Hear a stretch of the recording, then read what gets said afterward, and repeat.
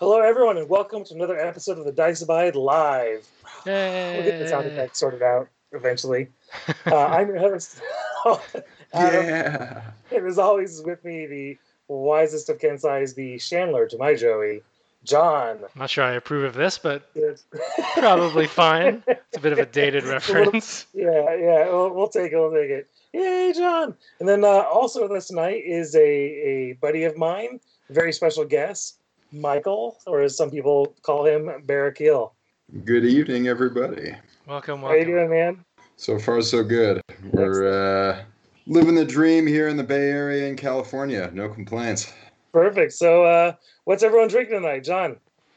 I am enjoying something from Colorado, a Breckenridge Spice whiskey. It's quite nice. Very nippy, I guess is the right word for it. Sounds lovely. Nice. Michael? Cup of coffee for me right now, but maybe Lagavulin 16 in about 15 or 20 minutes. You know, Oh, yeah, there you wind the go. evening down right. Oh, yeah. Perfect. Man I'm just after my finishing own off. heart. I'm finishing off my go-to, which is my Montucky cold snack with their wonderful Pride can, and then as soon as that's done, I'm kicking open my Gilgamesh Mamba, which is a rad little brewery down in Salem, and I love that drink so much that I had a keg of it at my wedding. So Oh, very good. There you go. it's a damn good beer. Well, cheers, guys. Cheers. Cheers indeed. Let's get this party started with some news. So, All right. yeah, some new, amazing, fantastic news. It's weird using new and news in the same sentence. I'm gonna roll with it though. So we have our first, for realsy sponsor, and that is Brutal Cities. You can see some of their lovely, amazing, gorgeous terrain here. Nice. Yep. And Yeah, for I those have of you on the podcast, you can check out your podcast chapters for a picture of what Adam's talking about, right? Oh man, this stuff is so cool. I had a really long chat with him. Turns out that the guy who runs it is a reader of my blog, so self pat in the back there. High five, yeah, I'll take it. Self five, yep. Yeah, he makes this is my dream terrain. Like I love Blade Runner. I want I want brutalist architecture inside of Infinity. Like I want that. It's also like an amazing starting place for me where I heavily modify my terrain. So like they're really great canvases to work from, and they're huge. That building in the lower right hand corner there, you can also see here. There's like a hawk towel up on the roof right there. Oh, yeah. Like Oh, wow. it I like that. I like that a lot. right. It looks small in the picture, but he actually designed them to be roughly to scale, Yeah. like Mhm. functional buildings. They are still small buildings by actual scale, but they're building sized. You know, like that big guy. Oops, that big guy in the lower left, right there. You can see it down here with those guys all around its base. Oh, I see. Yeah, So- yeah. I'm impressed by the playability of it too. You know, you Mhm. don't get any of those keyholes or anything that's too decorative Yeah. that doesn't really have an in-game function. You know, it looks like Infinity style bases or really any game system will have bases that fit there really easily, really conveniently, Yeah. which is a nice consideration for us gamers. Yeah, I Yeah. think it'll even work well for like modern settings. Sure. Yeah, near future or- stuff. Oh, yeah, 40K. Like it's pretty substantial terrain. Like 40K needs that big chonky line of Mhm. fight or line of fire blocking stuff. I just can't wait to get my hands on this and like put lights in it and like piles of garbage and all the graffiti and stuff. It's going to be a blast. So he's actually going to be sending us a table of terrain, John. I'm going to do some assembly videos on Twitch, so you guys will be able to catch that we're watching. I will watch Nice. them as you assemble them, and be Right. glad I'm not doing it. And I'm also going to be painting them and modding them. So that's going to be super fun. Oh, one other playability thing that I just remembered, since you mentioned that, Michael, is that they have playable interiors, but only the top floor. Oh, Okay, cool. Except for the apartment building. But the apartment building works because the entire backside of the building is a panel that comes off. Nice. So so really it's a dollhouse for our space doll. Yeah, exactly. It's perfect. I love Excellent. space dolls. Excellent. Seems like this fellow thought of everything. No, he went to school for architecture. He is an architect. That was his day job, and he quit being an architect To do this thing? to make tiny buildings. That's Amazing. awesome. I want a professional to design my little MDF worlds. Right? That's incredible. I'm stoked. I can't wait. So, John, what else have you got going on over there with Bromat Academy? Yeah, well, just as a reminder, this month we're running the Forward Observer mission. Basically, take a Forward Observer bot, so messenger class bots, or the specialist operative bots in Code 1. They're speedy specialists. The N3 version has a bajillion tools, sensors, sat lock, all kinds of fun stuff. Take it, use it. We're still running the painting contest for this quarter, which is paint anything you can use in Code 1. Send all of that over to report@bromatacademy.com and win some free stuff, maybe. Yeah, and we'll kick off on a new quarter painting mission next month and a new mission for Bromat Academy as well. Yeah, so that's it on Bromat Academy. But we got some more news from CB, and Yes. so they've got some pretty dope new artwork for the Defiance game they've been working on for a long time, and they announced White Yeah. Company is coming. So I'm pretty jazzed about White Company. Finally, a place where John Lockwood, or is his name right, can John Hawkwood. Hawkwood, yes, Yes. can do some stuff. So I smashed together the artwork that they made and made a recruitment poster for White Company. Nice. Did you read the little? Did you read the article on them? I did. There's some interesting stuff coming out of that. I think. I think I'm pretty sure. Like some people are a little upset that Kaplan might not be in there, but it sounds like what is it, Yujing and Pano and Aleph Yeah. as a Yeah. triad. Probably weird little Bikini thing. make it in. A bunch of other random things. You could still fit Kaplan in there, though, right? Because Sure. Yeah. the Kari company has Drews. Mm-hmm. Yeah, there's Who knows? definitely some ideas to get used to in there, because White Company, of course, being the good guys once upon a time, featuring Kaplan, and so Right. I mean, hopefully we will see those Kaplan, because I think that the trio of factions being included sounds promising, but it's sort of out of left field as well. Yeah, it's Yeah. a little different. I can't help but look at the logo and think of the Zapdos logo. Oh yeah, from sure. Yes, of course. Like, Yes. that is 100% all I see when I'm looking at that. I'm like, okay, cool. This is the Zapdos faction. I mean, it does make sense, I suppose, right? Thinking about it, Kaldstrom just dropped, and that's Yujing and Pano. So I imagine White Company will see some crossover with that particular set of units, just to get people interested, like to reward people who bought the box for themselves, right? Because some people will split it with the buddy, but now you can just have it all for yourself. Right. Yeah. Everybody's all team instinct. We know CB is being methodical too about sort of every possible permutation of faction combination, and so now we're getting the Pano Yujing Aleph turn. Yep. Yeah, that'll be interesting. I'm curious. It's. I mean, like, there's so much available now, especially to Pano and Yujing, with the last couple new armies being added. That it could be a totally like a heavy infantry smash fest, right? Like, because they both have amazing HI, or it could be absolutely not that. Like, there's kind of a lot to pick from there. I'm really curious to see what they go with. Yeah, I agree. I think CB has a wonderful capacity for being able to surprise us. We get the premise of what a faction or a sectorial is going to be, and we build it out in our head, and then the actual release often ends up being wildly different than what we anticipated. Yeah, the Starco is like that for me. I can see that. Foreign Company as well. Yeah, you bet. Yeah, Foreign Company was a big surprise to me as well. But Definitely was not expecting what was in there at all. No, but like Uberfall, like I was like, what? Huh? Okay, sure. Right. Why not? Yeah, so there'll be plenty of minis to build in the future, I'm sure. Speaking of which, Adam, what have you been working on in hobby? Yeah, so not a lot lately, but I did get the Gaspez Arts Chaos Dwarf team in, and I built them immediately. You do love your dwarfs. Oh my god! So like Michael knows that I was a fantasy player back in the day, and what you don't know, Michael, is I used to have about 8,000 points of the old metal tall hat Chaos Dwarfs. Oh, that's amazing. That unfortunately got stolen. But they have long held a place in my heart. Now that we've been playing Blood Bowl lately amongst us, I kind of look to see what Chaos Dwarf teams are out there, and this company Gaspez Arts makes a team that is like the new scale of miniatures, in a kind of a more new style, but absolutely the old aesthetic. Nice, Like very nice. tall hats, the big curly beards, the mustaches that go, or the eyebrows that go over the hat and the tusks. Yep. It's spot on the old Chaos Dwarfs. Yeah, that bull centaur looks great too. Oh yeah, he does.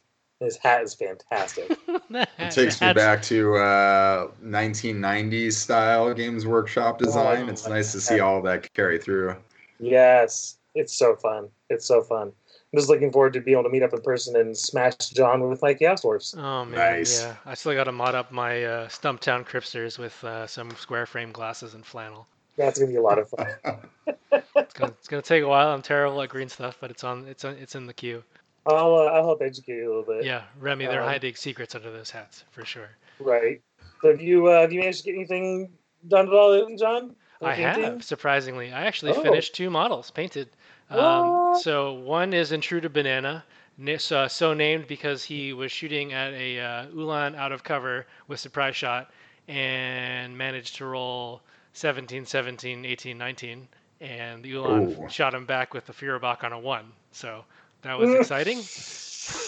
He prices right to you, man. Like that was like the first time I took him out for serious, like at a tournament too, and I was like, "Well, intruder HMGs suck. Why would I ever use one?" So finally painted him up, and you probably can't see in the video, but his magazine has a bit of yellow tape on it, which I think is appropriate.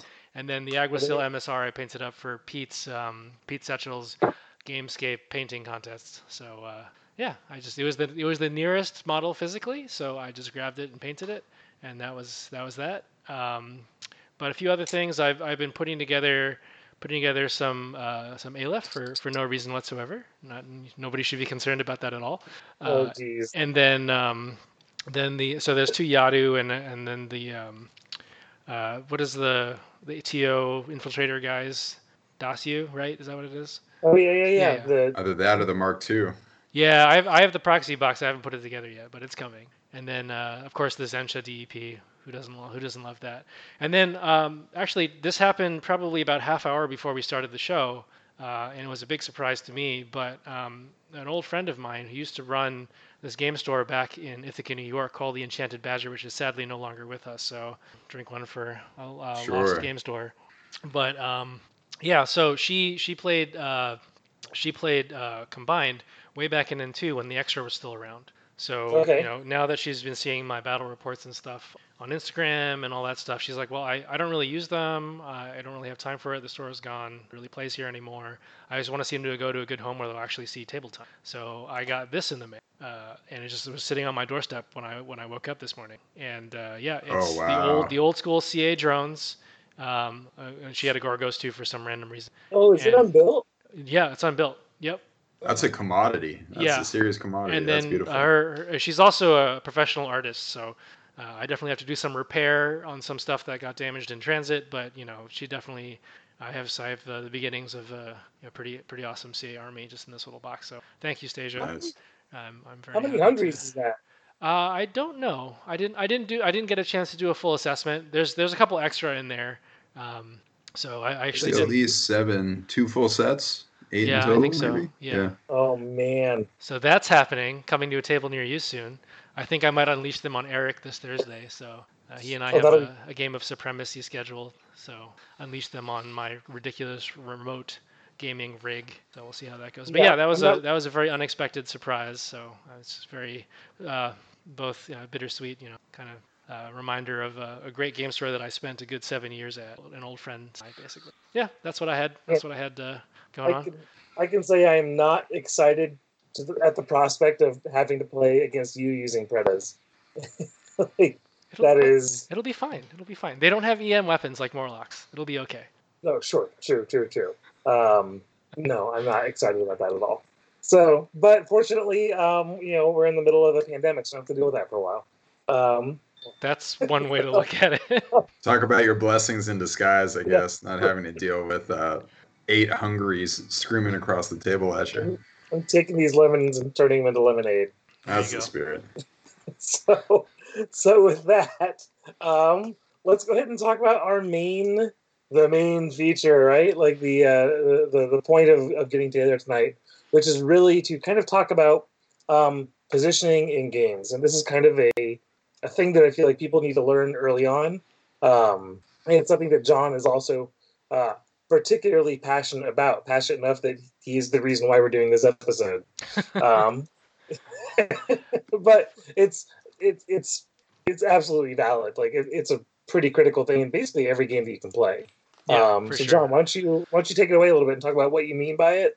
Yeah. And then give us some examples. Yeah, so full disclosure, sometime in the past, I wanted to be a professor, and that died a horrible death. So this is my outlet for that part of me that's still alive, the vestigial tale of professorhood. Anyway, yeah, so basically, we should start with the definition of what we mean by positioning, what I mean, I guess. The most simplistic definition is board state, right? So if you think about any game you might play, it's not just where stuff is, it's when stuff is, right? So those two things go hand in hand. That's some Rick and Morty shit right there. So, you think about Go, chess, Blood Bowl, Warhammer, Infinity, doesn't matter. Everything is a place on the table and it develops over turns in time, right? So if you look at specifically Go, I want to just touch on a few things, right? So Go is a game of area control. You want to enclose territory with unbroken lines of stones, right? So effectively, stones exert influence over them, right? Okay. You can spend all of your moves, right? So basically, like you want to have at the end of the game, you want to have like the biggest box of your color stone, either white or black, and a bunch of empty space inside that box, right? So you could start the game by literally drawing a box of stones, right?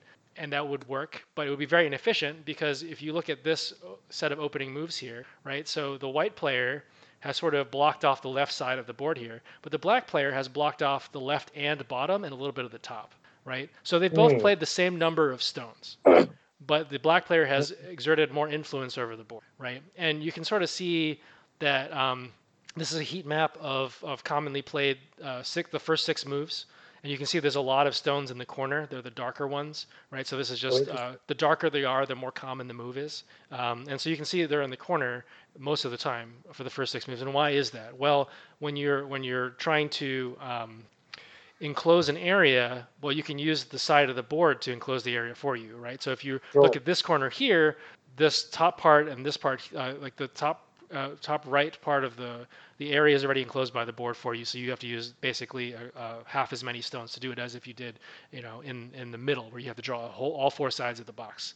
And so, okay, well, we do that a lot in Infinity. We do that all the time in Infinity. Yeah, right? Exactly. So the idea is that you want to like stones, models exert influence on them, right? So if you imagine this as, deployment zones, what's happening here, right? So if we draw a line across the middle, this is a deployment zone, or maybe from the top to the bottom, right? So the left side is player 1, the right side is player 2. So you have this deployment zone. The right side is the player on the right. So the white player is a little stronger on the bottom, right? Because he's got more stones there, but it's a weakness in the middle. And the same with the black player, right? So the idea is that you want to cover areas of the board, but you don't want to over-concentrate. Because basically the idea is that like putting a bunch of stones in the corner to wall off an area, you are very strong there, but you're strong nowhere else, right? Mm-hmm. And so you need to strike this balance, because if you spread out too far, then there's a lot of gaps in your formation that your opponent can exploit and just like run a bike or a warband through, right, to go back to it. So that's sort of like the overarching thing, right? You have to look at where all your stuff is, how that stuff moves around the table, how it develops over time, and like what areas does it cover and how does it. So yeah, that's basically the beginnings of things. So I guess we can start talking about a few things like positioning and time. Yeah. So like deployment is a great example of that in Infinity, right? It's the first turn of the game. It's a 0th turn, as we sometimes like to say. So like, maybe we can talk about how one might deploy to control the board and respond later, right? So I know you wrote an article about deployment. It helps you position yourself on the board in time. Sure. No, yeah, I think that this is where we can start really kind of tying these broader concepts that we're using in Go, kind of back to back to the point of talking about like Infinity in other games. Just like in Infinity, if you castle up in a corner, you're not going to exert control over the table, right? So like it's funny how in Go it's almost a 1-to-1 analogy models for influence area, at least on the opening plays, right? Because it's definitely an effective parallel, because I think you need to recognize when you need to master strength in a given area. consolidate your presence in a given sector of the table, whether that's during deployment or as the game unfolds, versus maintaining spacing, keeping your troops distributed for safety reasons or keeping your troops distributed in order to exert pressure on different areas of the table simultaneously. And it's all about finding that balance, right? And being able to apply that to the tactical situation at hand. Yeah, something I think you gloss over really quickly there, John, was that I think is worth actually kind of exploring a little bit more, is this whole idea that what you're really doing is you're kind of in Infinity, right? You're establishing a territory, you're establishing the area that you control, and then learning how to kind of probe and attack the opponent while defending your own. Sure. I think that's a big part of any turn-based game too, right? Is obviously even in a hyper-interactive game like Infinity, you still have to weather your opponent's turn. You still have to stage thinking of future turns, hoping that your opponent is not in a position to counterattack you and undo what you've done in your own turn. And that's significant. Yeah, and it's even exactly what we're doing when we play Blood Bowl all the time. Like when you're in possession of the ball, you're caging up, right? You build your little defensive block, and then you're probing the defensive line, trying to find a weakness to get through before you ultimately go score a point. I think that's a really kind of interesting analogy, and it's funny how that goes back to something as fun, kind of as fundamental as Go. Yeah, right? Like Go has been around for a while. I mean, Blood Bowl kind of looks like Go if you squint a little bit, right? So you can sort of see here, right?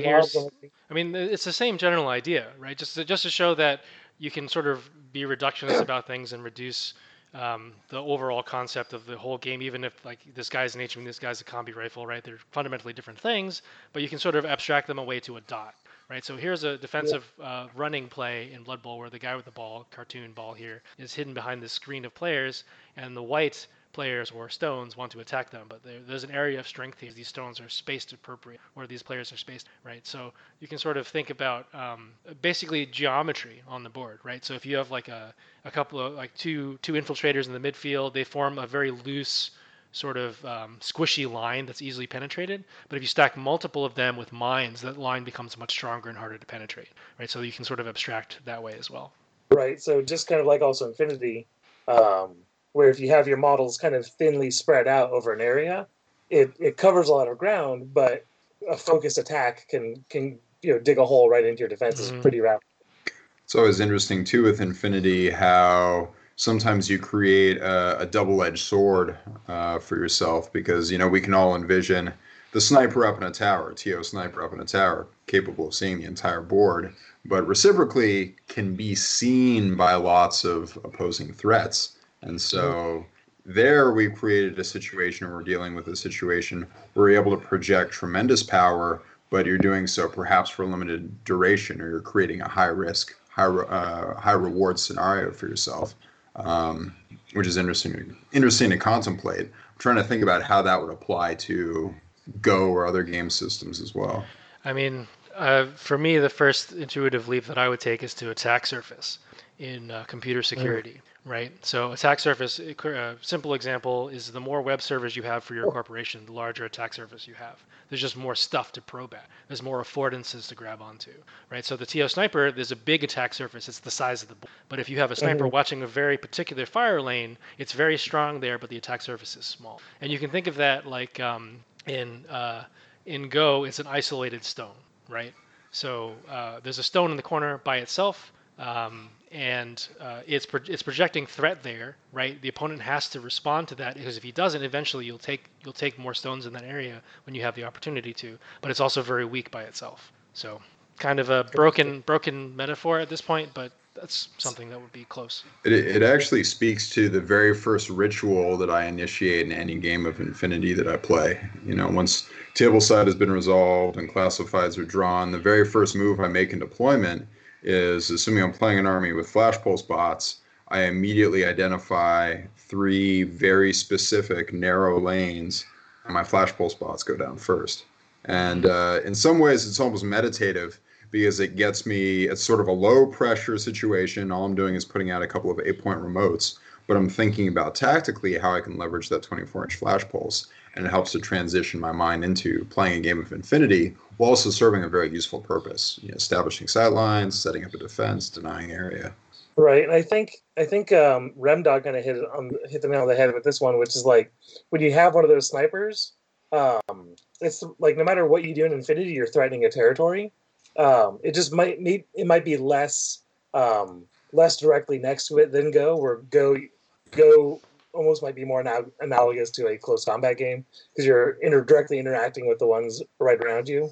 Where Infinity, you're still fundamentally doing the same thing. You're still projecting a threat over a territory.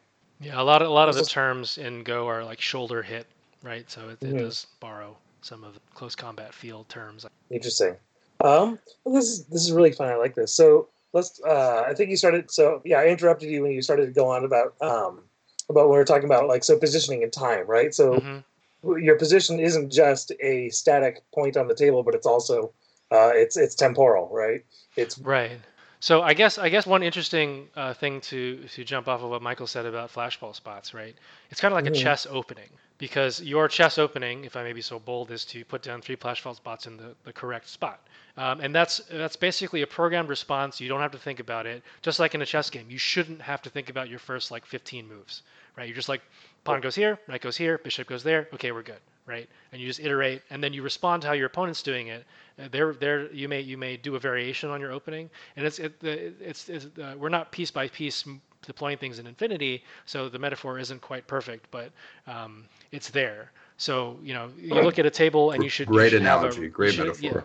You should have a feel for it, and so part of that also is not just like, okay, I know what I'm doing. Like I feel I've mastered my army. Like for you, flashball spots come first. For me, I put down things like Morans because I know I want to control the center. I feel very comfortable putting out koalas, and I may shift them if I need to, right? But that's sort of where I start. I say I want to establish a defensive line. That's how I think about things. But it's different for everyone. Yeah, that book of this kind of idea of your set of openings, right? Like I think we do this a lot. Kind of especially as competitive Infinity players, where it's like we know the mission, we know our army, we already know what we're going to do maybe even the first turn, but the first 6 orders, right? Like I see the opponent's army, cool, those are the arrow pieces, slice the pie, kill that one, slice the pie, kill that one, slice the pie, kill that one, go up to get my box. Right. Like what you're playing against is almost irrelevant at that point. It becomes more relevant as the game further develops because the game is going to develop differently, but what you're dealing with on that very first turn on the opening is fundamentally the same no matter what army you're playing against. There's camo, yes or no. Are there mines, yes or no? Are there arrow pieces, yes or no? Mm-hmm. You're going to handle all of those roughly the same regardless of the army. Yeah. And then it's... I find this is particularly useful not just for one-off games, but especially if you had a 3-game event or a 5-game event where it is actually quite a lot of mental strain. I mean, you might be surrounded by 100 players. Maybe you've had a lot to drink. You're playing 5 different missions. Maybe you know your opponent. Maybe you don't know your opponent, and that creates its own points of stress. Maybe you haven't eaten that well. There are all of these external factors, and the more that playing. Right. I mean, the more that you can create for yourself a stable routine, that book of openings, the easier it is to be able to shift your mindset into playing a competitive game of Infinity. And while I don't want to use the term autopilot, the more that you don't have to, brain drain the opening of your games, the more it sort of frees up mental bandwidth for the actual tactical and strategic decisions. Yes. And it's part a little of bit of a tangent, but I kind of wanted to talk on specifically the word you used, autopilot. Because last episode, John and I talked about what we do as players to get good. And one of the things that I try to do is actually develop a strong autopilot, which is just kind of funny. There is, it sounds almost dismissive of your opponent to consider the first turn autopilot. But I like making mistakes because those mistakes stay in my brain longer. And then I just instinctually pick the better path to go down during my opening, right? So I am almost developing a smart autopilot as I get my ass kicked by my by my opponents in various games, or as I just do stupid stuff. It's like, wow, yeah, really should never ever have done that. Okay, now I know. Like instead of taking the time, people will put a lot of mental drain on themselves, like really running the numbers in their head, trying to figure out like mathematically, is this a good shot? Do I take my burst 3 on 10s versus their burst 2 on 13s? I don't know. You know, they're like causing all this extra threat in themselves. Where Sure. if they just roll the dice, accept the fault, they might lose this game, but they'll know for next game to kind Right. of refine that concept of how you're going to open. Yeah. Yeah, I no, mean, just a little, like I said, a little bit of a tangent. but I mean, I guess autopilot is kind of an interesting word here because I mean, one of the points I've written down in the notes is that you should have an idea for what you do in the mid game. After your chess opening is over, you should know generally like, okay, well, this tool I use often, like I don't know, Kriza HMG, right? Like I'm gonna go murder all your arrow pieces with this thing because that's what it's for, right? So you quote unquote autopilot into that, but your deployment should in your opening should help you in the second and third turn, right? So you should have a plan going in. So I think you definitely develop stuff like just preparing for a tournament with you. It's like, okay, well, here's my list, here's our plan to use it. This Hansacut LGL is there to grenade the crap out of the deployment zone. So as I Sure. develop the position of the Hansacut LGL over the course of the first turn, I'm going to just like push her closer to the deployment zone. That's what I'm going to do. So yeah, I think Joe's point of using heuristics instead of autopilot is probably Sure. a better terminal for sure. Thanks, Joe. Um, yeah. So that's sort of one thing we can talk about, which is how do you develop after your deployment, but we can also talk about how do you respond, right? So there's this idea of, okay, well, in Infinity you don't really get to see anything if you're deploying first, right? All you see is Right. the table. You have no idea you don't even know your opponent's list, right? You're like, okay, well, you're playing, I don't know, US Ariadne or something. Okay, well, have a general idea of what to expect, but you're a person I don't play very often, and the person I play all the time may take something very different most of the time. So I need to sort of anticipate, like, okay, well, what is your side of the table like? Where are likely fire lanes that you're going to contest, and so on. So I have to anticipate what you're trying to do, right? As opposed to Mm-hmm. going second in deployment, where I can just respond to what. Right. It's actually kind of just an interesting thought that I think doesn't come up a lot in the whole vanilla versus sectoral discussion, Mm-hmm. which is not only does having access to the whole arsenal of vanilla give you different tools to work with, it also means your opponent has far fewer or far less knowledge of what you're going to bring. You were talking about playing USA. You know what I'm playing with USA. The sneakiest thing I have is Van Zant. You can probably do the math in 2 minutes, 2 seconds up just by looking at what I have to be like, he's got like 30 some odd points off the board. Van Zant's going to come along. You could have Uh, 5 airborne rangers. hey, that was fun. but this whole idea of like creating a situation for to add stress to your opponent, vanilla does that inherently. I don't know what's under that camo token when I play against vanilla Ariadne. If I go against USA, I know it's a Foxtrot or maybe a hard case. That came up in an interesting fashion when I was thinking recently about Svalaheimer Winter Force, because even straightforward sectorials tend to have at least some degree of duplicity, right? And an airborne infiltration unit and airborne deployment unit, something along those lines.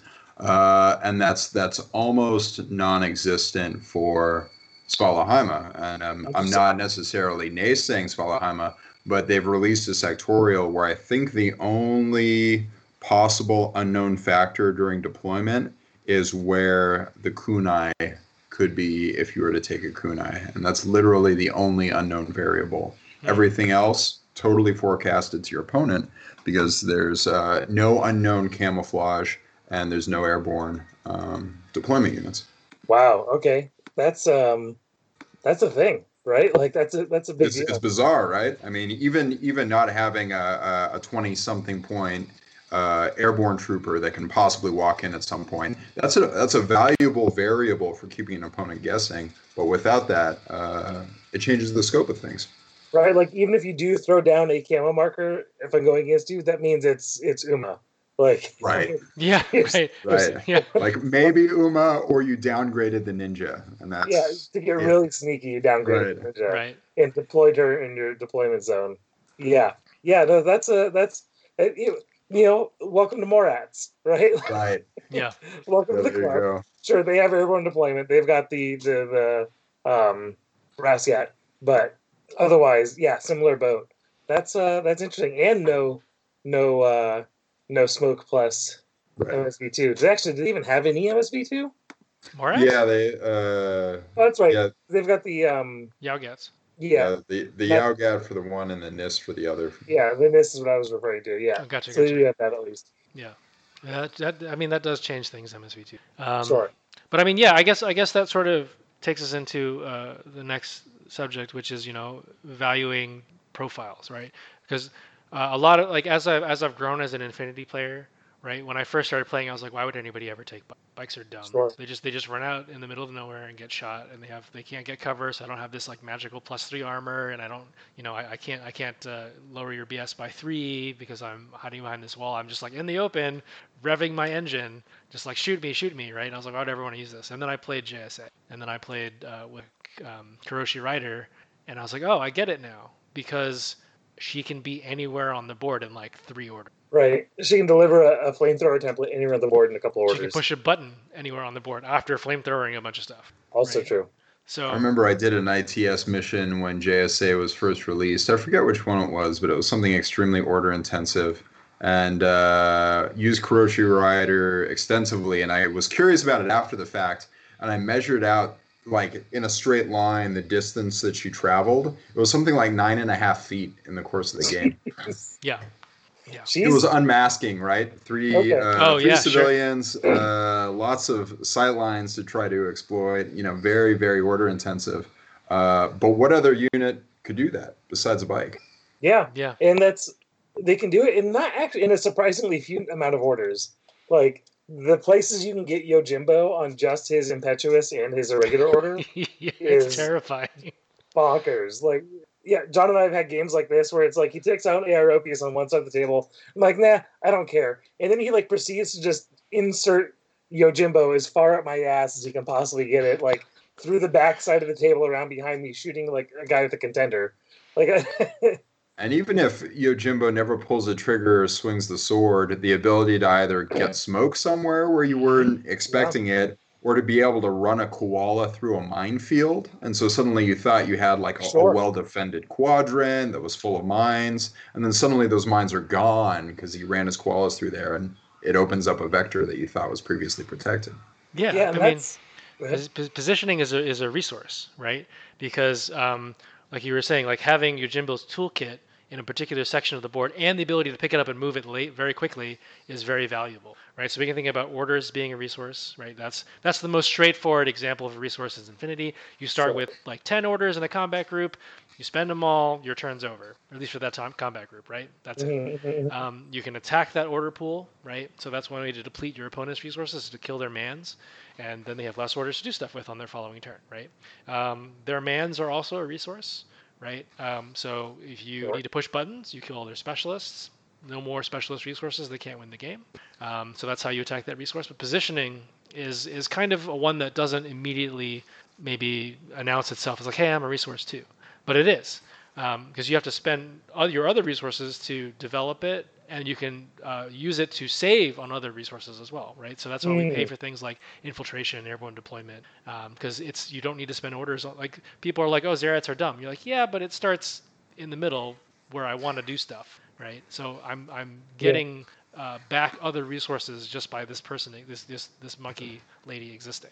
Yeah, no, that's an interesting way to think about it. And you can also think about it a little bit thinking along the lines of like how that interplays with like airborne deployment and infiltration, right? Like where you set up an airborne deployment model as a single-use resource in a way.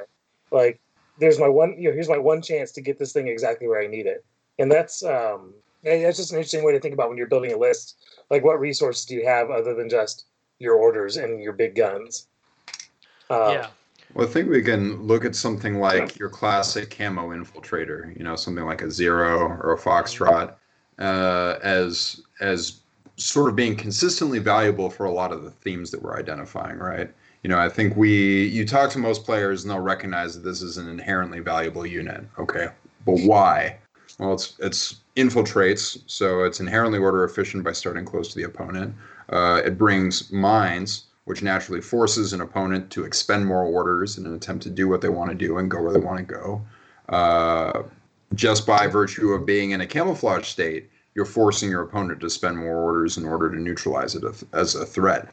And I think we actually see that a lot in the design space that CB has created, where that was a unit or a trope for units that was popping up in a lot of armies. And then we started to see CB retreat from that in favor of creating other interesting midfield type troopers. I feel like the Ryukin 9 or like the Conren, some of these midfielders that are relying on different gimmicks, stem from the fact that CB recognized just how good camo infiltrators were and wanted to try experimenting with some other useful mechanics too.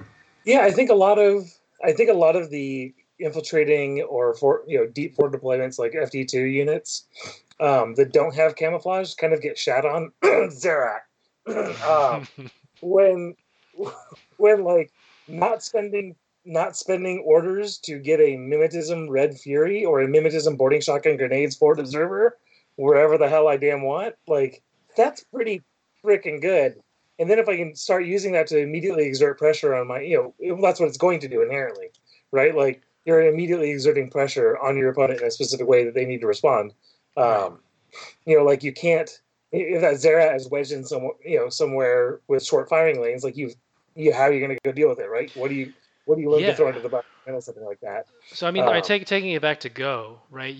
A combi rifle with mimetism in the midfield, right, is holding area just as a Swiss Guard with multi rifle would, or like a Dauphin with HMG or something, right? Like they're like you can take anything you want, put it in the same position, right? Like pick any profile you want in the game, put it in that position. It's still holding that zone of control, right? Yeah.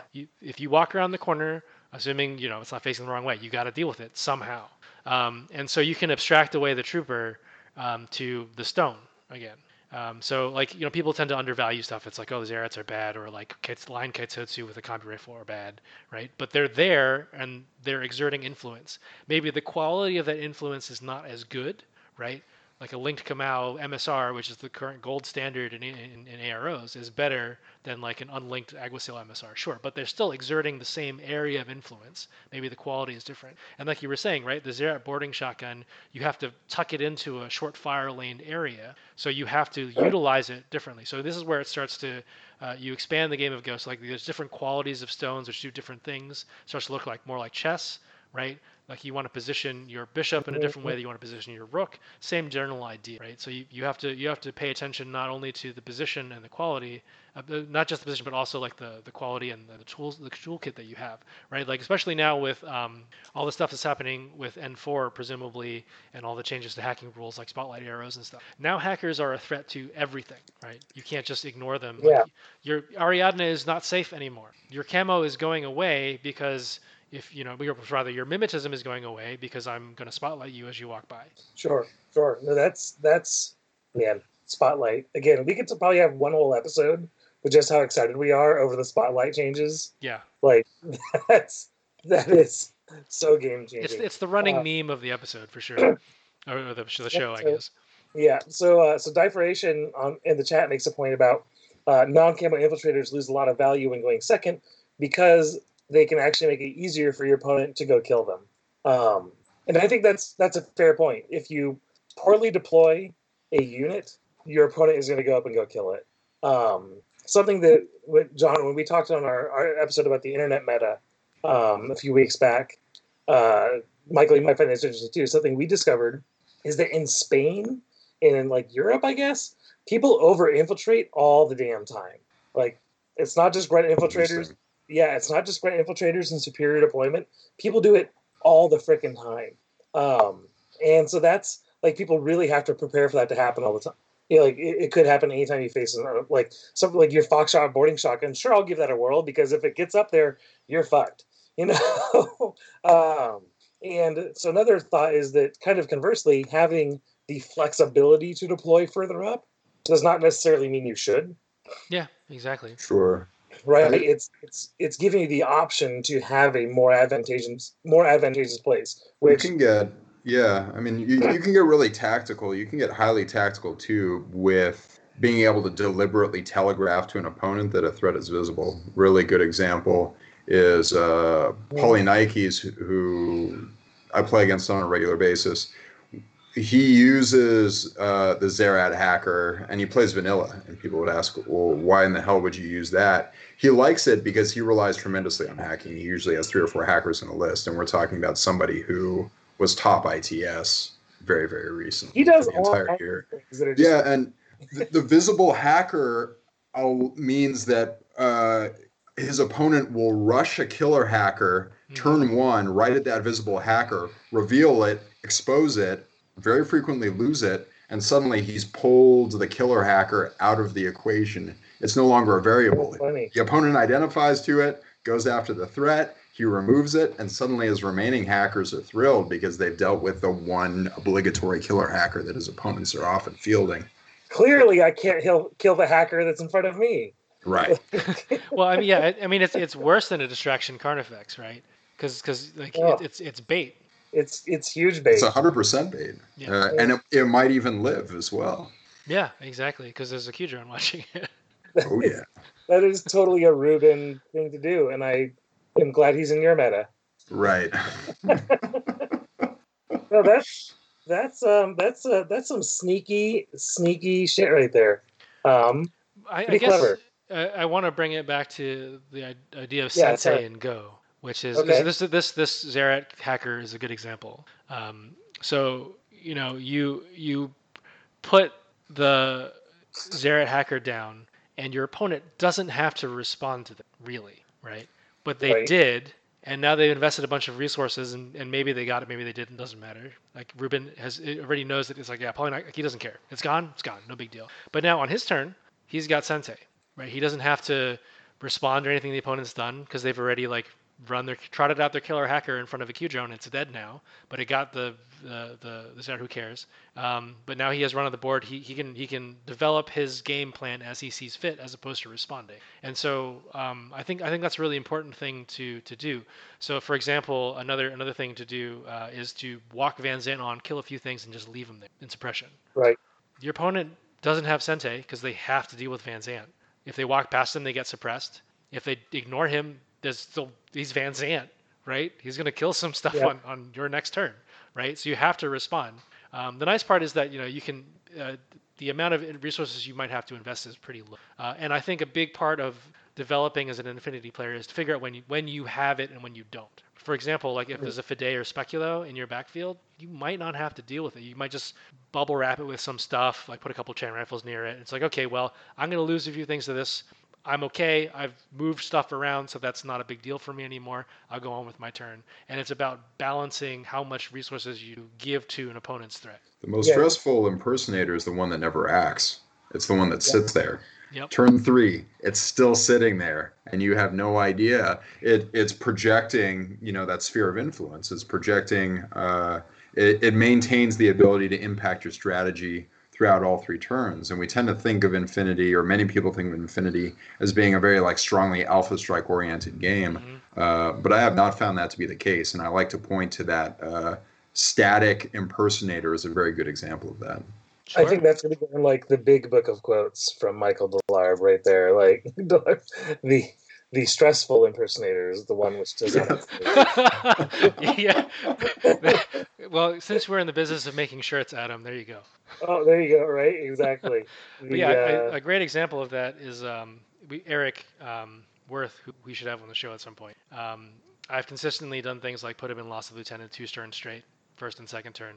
He wins because he just plays the objective, right? I alpha strike him super hard. He leaves all these bait. He's probably not doing it intentionally, but he'll leave some weakness open. I'd be like, all right, if part of the attraction for Infinity Me is doing some Rube Goldberg thing and finding some hard to reach outcome. I'm like, okay, if I kill this guy, I can walk this AD trooper on that shoot his lieutenant in the butt.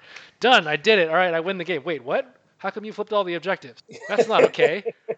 Wait, hang on. Why is this a 6-0 loss for me? Right? So, these are things you have to consider as well. You can be terrible for 2 turns, but if you're amazing turn 3, that's all that really matters in Infinity. I mean, I see a lot of players who who succeed. They utilize that philosophy and they pull a rabbit out of their ass on turn 3, despite losing the attrition game, despite losing the area denial game.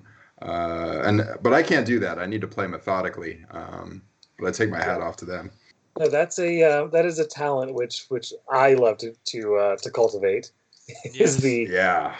It's the cool. I've fucked everything up so far. What now? It works. Yeah, I recognize in myself as a player, in fact, that I tend to be a very weak closer, right? If the game is on the wire, turn 3, I find that I very often lose that exchange. And so it ties into the broader topic of tonight's discussion, and that I really need to be methodical in how I deploy and how I progress, utilizing positioning and denying area so that I don't get to the point where the game is that close. Because if I do, that's when you lose strategic and tactical control. Right. So maybe let's steer this a little bit towards okay, so how do you do this? Right. So we can talk all day about the theory behind it, but when it comes to actually kind of moving into how do you purposely position yourself to steal from John's nose? Well, I think it speaks really, really well to the Van Zandt example that you highlighted, where you rob your opponent of their agency. You make it so they're constantly reacting, because the more orders that they're dumping into reclaiming their turn so that they can proceed with their plan, the less they can focus on the objective. And I find that that's by far the easiest way to. Both Zandt and the impersonator are actually really good examples where I think a lot of newer players or people just get excited. This happens to me with Van Zandt all the time. I'm wee, pew pew pew, I'm dogging now, yeah, pew pew pew pew pew, just go off, blow my whole order pool, kill 5 things because it was the fun thing to do, right? But by not spending orders, by using those resources somewhere else, by using orders on other things, you actually create problems. Going back to the Sente that John was talking about, you create problems that your opponent has to deal with. You have already wasted their orders. You don't need to kill the guys to waste the orders. Mm-hmm. Especially, God forbid you're playing something like Shazvasti with double speculos up in their deployment zone. You have to deal with that, or don't. You can play the ignore it game, but that is a very bold decision to make if you're, especially against multiple impersonators. And it's something you have to face the consequences of. If you left the wrong thing to deal with it, if you left something there to deal with it, and then I can walk away in 2 orders, right, and get away from it through all the discovering, then you're still SOL. Mm-hmm. So kind of knowing when not to spend, it's basically knowing when to spend your orders to get position and when to not spend your orders to maintain position. Yes. Are kind of 2 interesting things to think about. Because it's I use speculos. It's really tempting just to boarding shotgun that guy because I can. Yeah, yeah. It's this is easy, low hanging fruit, right? So, the easy things of positioning, right, are the what, right? You have the right tool in the right place, right? I need to get the specialist to the button. I'm doing the right thing. Range bands are a great example of this, right? I want to get my HMG into the right range band, I get my comp rifle right range band, and get him out of your good range band. Get basically get the right tool to the right place. But the thing is then what, right? Do I back off to protect my piece? Do I not develop a piece because I know that it will be good later? A great example is playing JSA, you bait their tag out into the path of Kitsune, and you just leave Kitsune in deployment, right? So you could go hunt down their tag on your turn, right? You could reveal Kitsune, do some smoke nonsense, recamo, walk into base to base, lightsaber, tag's gone, right? But that's easily 6 orders, right, to do all of that. What if the tag walked up to Kitsune, and then you just reveal the camo token, move behind it, and then in 2 orders it's done, right? And they wasted all that time. They did the work for you. They spent all the orders moving the tag forward because you gave it some, low-hanging fruit to shoot at. Yeah, it's. I'm actually I'm just kind of replaying scenarios in my head where it is really kind of fun, the idea of not spending the order to force your opponent to spend it. Mm-hmm. I can have that impersonator. I can throw away my impersonation state to boarding shotgun and kill an order, right? Or I can leave my impersonator there, and if my opponent wants to deal with it, they're going to have to spend 5 orders to get rid of it. Yeah, and it's basically like the question you should always ask yourself is like, why am I doing this? Is it advancing my plan? Right? Does killing this one guy with my speculo do anything other than make me feel good? Right? Like, you're not looking for the short-term dopamine hit. You're looking for like the long-term win. Right? So I find that's the biggest mistake that's frequently made in Alpha Strike is that players are picking targets on turn 1 and committing their entire order pool to an act that, even if it succeeds, has minimal consequence on the entire game. Right.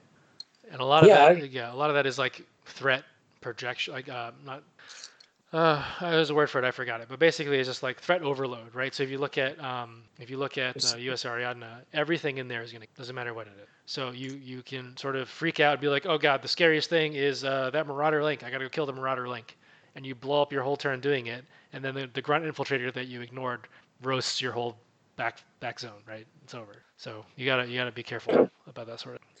Yeah, and like again with USA, like going back to exactly what Michael said, like I've played plenty of times where somebody has spent, their whole first turn successfully killing like 5 of my guys, like wrecking an order pool. And it's like, yeah, and then I still win the game because I didn't spend all my orders killing your guys. I pushed the buttons instead. Right, that Foxtrot still walked onto the objective or whatever. Like, good work. You fucked up that Grunt Link. Bravo. I still am going to push the button.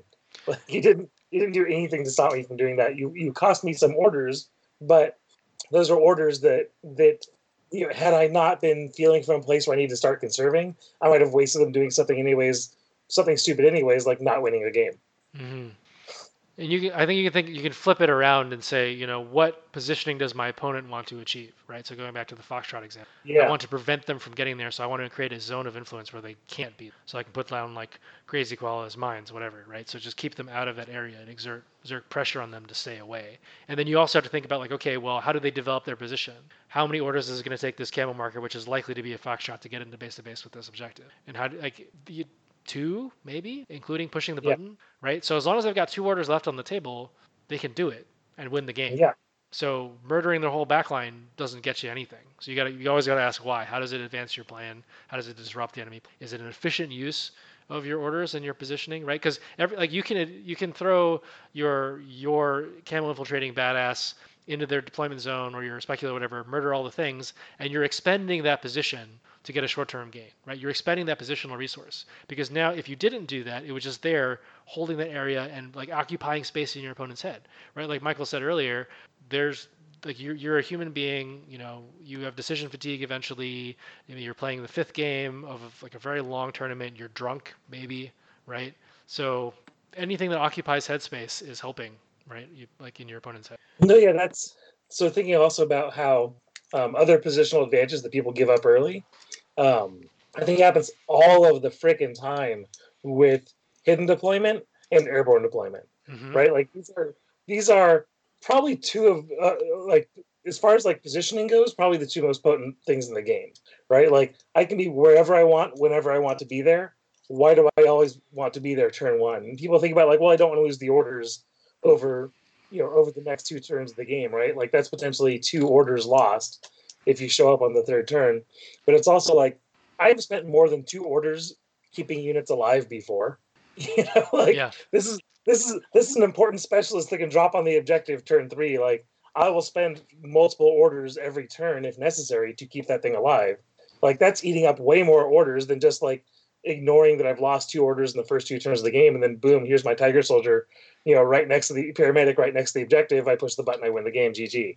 Like I think that intangible is so valuable. Like I as a longtime player of both Neoterra and Varuna, I actually think that Neoterra is a more potent defensive force because I rate the Hexa Sniper as an unknown quantity higher than the visible Kamau Link.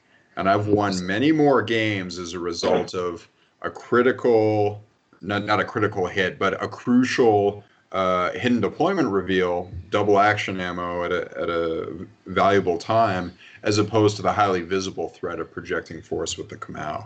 And that's actually one reason why I think that Varuna will start to slide downward in competitive ranking as player IQ increases, because if you are creating the problem for your opponent to solve, they will find a way to do it. Whereas something like a hidden deployment trooper or an airborne deployment trooper is an unknown quantity. They can't challenge it and they can't contest it until you choose to reveal it.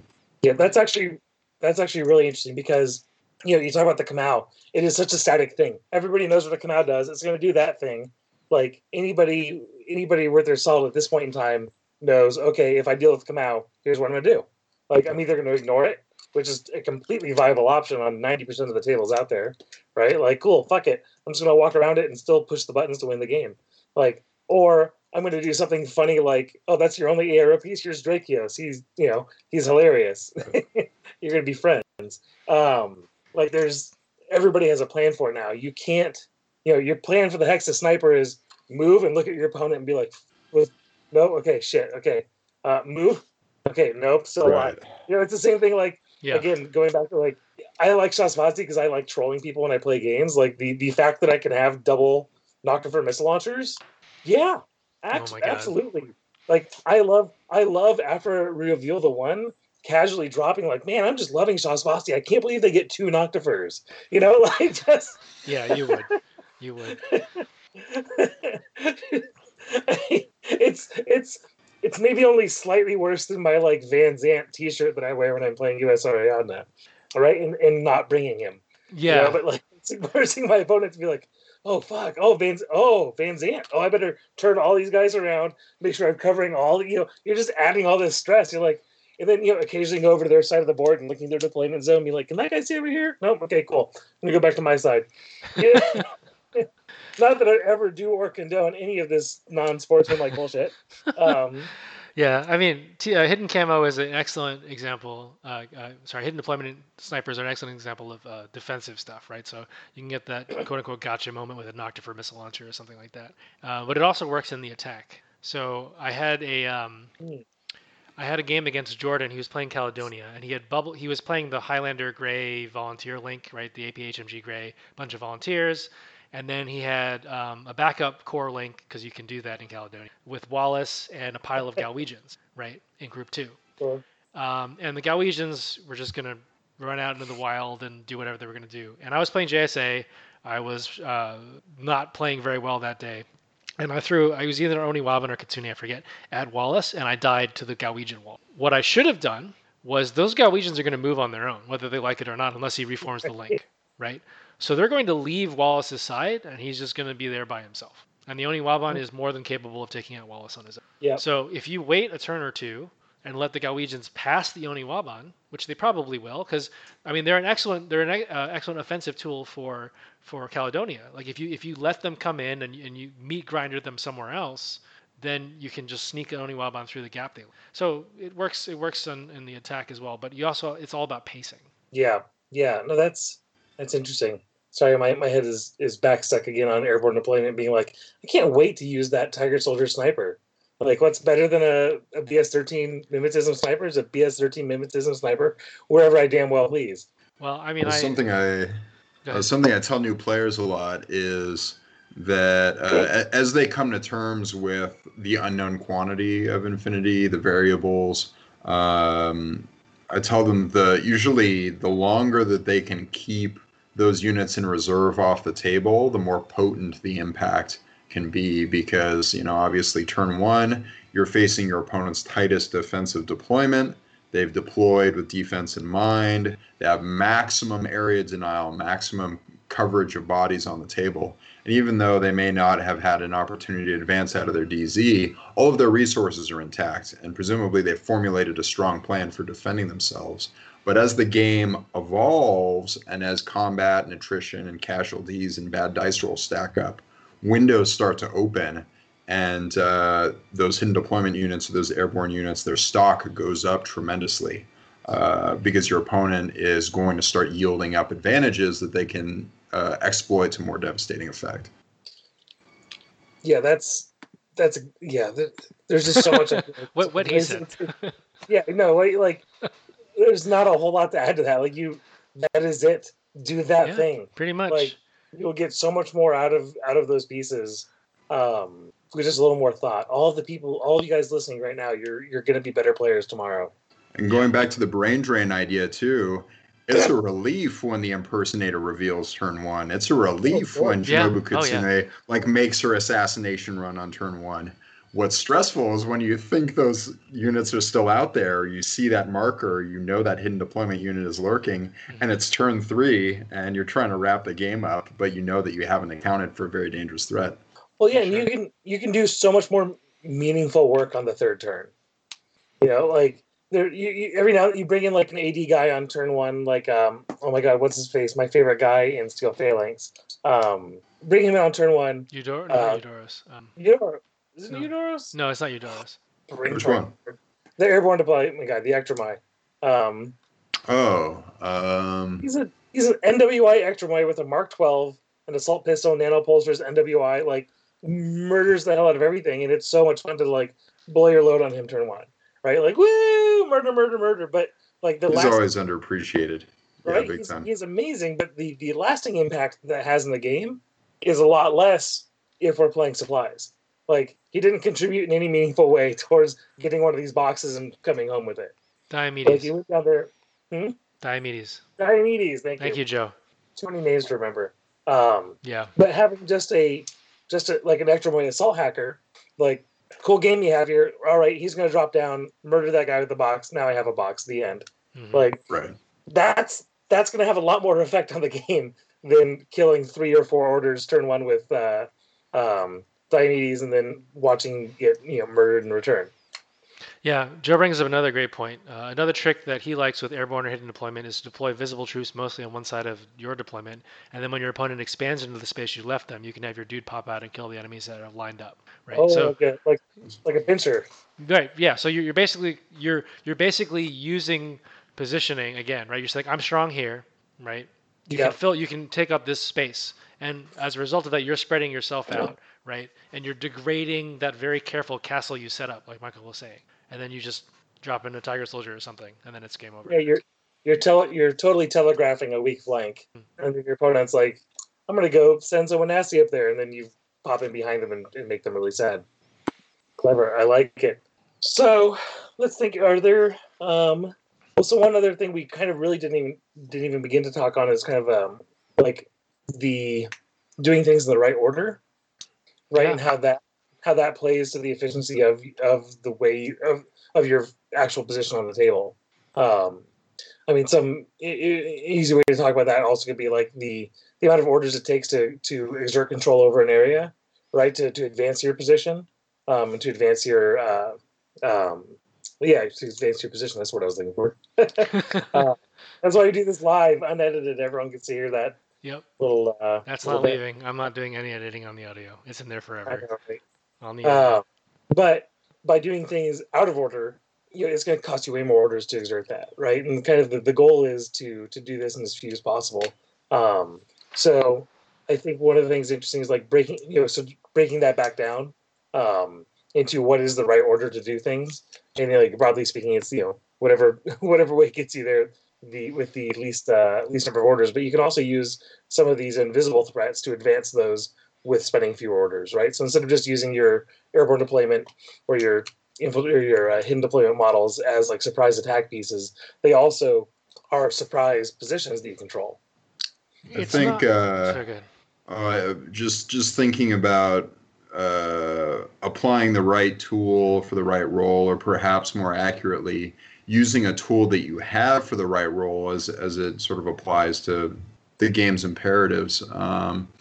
Thinking about a game I actually played, it was actually at the most recent Rose City raid. I went 4-1, and the game that I lost was against OSS, and my opponent had a really, really simple plan of gradually revealing a couple of DOS-U's in Dart. He would just send one just right up in front of my deployment zone, and then park it there and suppressive fire. And I thought to myself, oh, it doesn't seem so bad. I can probably outshoot these guys. But what impressed me was that it was not an aggressive Rambo run. It was really, really light on order expenditure for him. Maybe 3 orders in order to position these guys and get it into suppressive fire. But then he was leveraging the profile in order to create the biggest possible order drain for me, because an NWI, TO camo, high ballistic skill, suppressive fire user costs a lot of orders to dislodge, even for Pano. Sure. And he was totally calm about it, made no aggressive attempts at coming into my deployment zone to actually try and Rambo, which is order consuming and could potentially run into my own defense. He would stop outside of jammer range. I was playing Varuna, stayed well away from my command MSV2, a few orders, but then I was putting 7, 8 orders into these guys to try and dislodge them every round. And it was a very atypical use of what we would normally think of as a fairly pricey unit. Mm-hmm. But he was paying, high 30s, low 40s to potentially drain almost an entire order pool's worth of my resources. And I hadn't seen them used in quite that capacity, that methodically, but it stuck with me. Probably because I lost as well, and I remember that. But it was great because he didn't try to overdo it. He saw the tactical situation, realized that he needed to drain orders to prevent me from attacking aggressively in my normal Pano way, and he quietly did the mission while feeding his guys into the meat grinder. And I thought it was brilliant. Yeah, I think that's a problem that a lot of that's a trap that a lot of new players fall into. Is they see two options, right? They're like, okay, well, there's this guy contesting a fire lane. I have a bigger gun. I got more burst. Even if, let's ignore suppressive fire for a moment. I can just shoot them, and then I can have complete impunity over the board. I just run over everything because the sniper's not watching anything anymore. The other option is I spend, so let's say it takes you an order to move into position, another order to shoot. And you're like, okay, great. Then I can do whatever I want for the rest of the turn. Or you could spend maybe like 3 or 4 orders throwing smoke or cautious moving and actually getting to the objective, right? So which one is better? And a lot of players are like, well, I mean, I should definitely shoot the other guy, right? Because that accomplishes lots of things. The threat is gone. Let's say I have a shotgun or something, right? Just to really straw man this. The threat is gone forever. I don't have to deal with it anymore. I've denied the opponent a key tool. I've denied them an order in their resource pool, right? So this sounds great. I'm stacking up all these things. But I could just have the saddest dice ever and spend like the next 3 orders, 4 orders, 5 orders doing this, throwing my HMG at this one sniper who can't fail an arm roll and is passing, whip rolls to stay standing the whole time, right? And now I'm 8 orders into this. I finally kill the thing, and I'm like, I can't go push the button anymore because I got 1 order left in my pool. Yep. Whereas if I had done the safe play, which is more consistent because maybe I only have to make 1 smoke roll, which is unopposed, right? And then just jet across the gap, I can do it reliably in what seems like more orders, right? But in reality, sure, it may be significantly worse if you start shooting.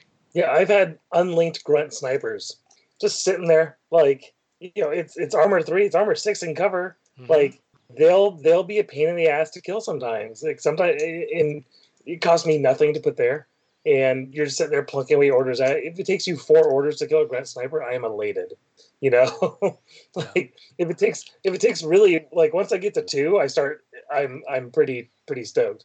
Like it's just about you're reducing your opponent's efficiency, and a lot of these cheap snipers, and it's partially because things like moderator snipers pay like 1.5 SWIC for a multi, right? But like in Ariadna and in Haqqislan, where you get these like dirt cheap, just a sniper rifle, like the amount of threat that can exert over an area for how cheap they are can be crazy.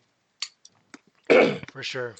So yeah, no, I really like this topic. It's interesting because it's so meta, and to really be successful at it a lot of times, you're kind of doing things in ways that are counterintuitive for Infinity. Which is funny because I also feel like these things which are counterintuitive for Infinity are like 100% how you play Blood Bowl. You don't activate the guy because he's currently standing in the right spot to not let them run through. And in Blood Bowl you get smacked so hard for making the wrong decision. God, I don't know, Michael, do you ever play Blood Bowl? I've not. Oh my God. Like the short of it is, if you do anything wrong in your turn is over. Interesting. Yeah. So if the first guy you activate was the guy you probably shouldn't have activated, and he goes and throws a shitty block, and you go down, congratulations, that was your turn. The other 10 of your guys don't activate. Yeah. Your opponent gets down. Effectively, the way to think about it is, if you're playing Infinity, the first order you spend, the face-to-face roll does not go your way. It's your opponent's turn now. Yeah. Rough. So, Diforation in the chat, and John and I both kind of said the same thing when we started talking about Blood Bowl a few episodes ago. It was like playing Blood Bowl made me a much better Infinity player. Interesting. Yeah, because Blood Bowl is just a positioning game. That's all it is. It's positioning and horrible, scary dice, right? So, like, in Infinity, you can be like, I can eat an arrow. You can't eat an arrow in Blood Bowl. You can't roll a bad roll in Blood Bowl and expect to continue your turn. So it's really forced me as a player to get really critical about how important is it that I activate this guy, right? How important is it that I even change his position? Is he actually doing plenty of work right there? And we do that actually all the time in Infinity, right? Like you leave the cheerleader where he is, you leave the arrow piece where he is. They're fine. Spend your orders and your attack pieces. But just the fact that every turn is just a nightmare of what is the correct order to do this in, really makes you a lot more of a critical Infinity player. I can definitely relate to that from my War Machine Hordes days. Certainly, sure. that order of operations, activating everything in the proper sequence to create the right synergy chain for whatever, high probability scenario you're creating for yourself. But I also found it to be, frankly, not that enjoyable. I said that War Machine Hordes was always the tabletop game I played where I was most relieved when the game was over. Yeah, I tried hard to like War Machine Hordes. I started and stopped several armies. I had basically everything for double of everything for Convergence for a long time. Like I fought hard to like the game, and I freaking hated it. Like I hated every minute of it. I never played a game was like, man, that was so much fun. Let's play another. Do we have time? Like, no. Cool. That was over. The exact same way, and I played it competitively for a while. And I like, too, that Infinity, of course, because of the order system, gives you a feeling of never being down and out where the game is concerned. We touched earlier upon, that loss in round 3 because your opponent, even though they were on the ropes, managed to play to the objective well.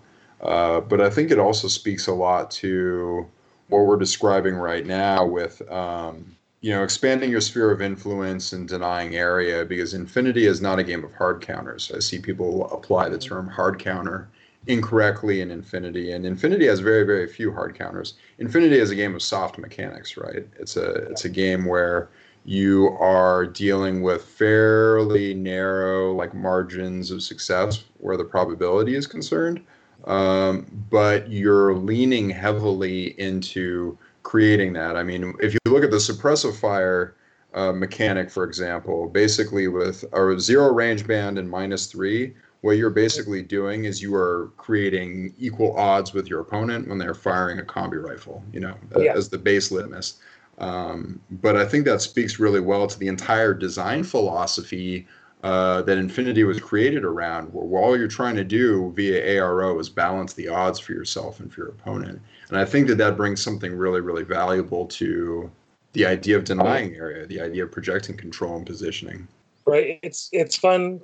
I mean, it's fun and also maddening to go back sometimes and use the Infinity dice calculator to kind of check out the odds. Yeah. But a lot of good odds in this game, a lot of shots that you take all the time, you have a 45% chance of success. Right. And then there's a 30% chance of failure, and then whatever the leftover is, chance of success for your opponent. It's not that good. It's not like I'm going to shoot that guy and kill him. It's going to only take me one order. Not a significant amount of time. It's going to take more than that, unless you've got a big gun.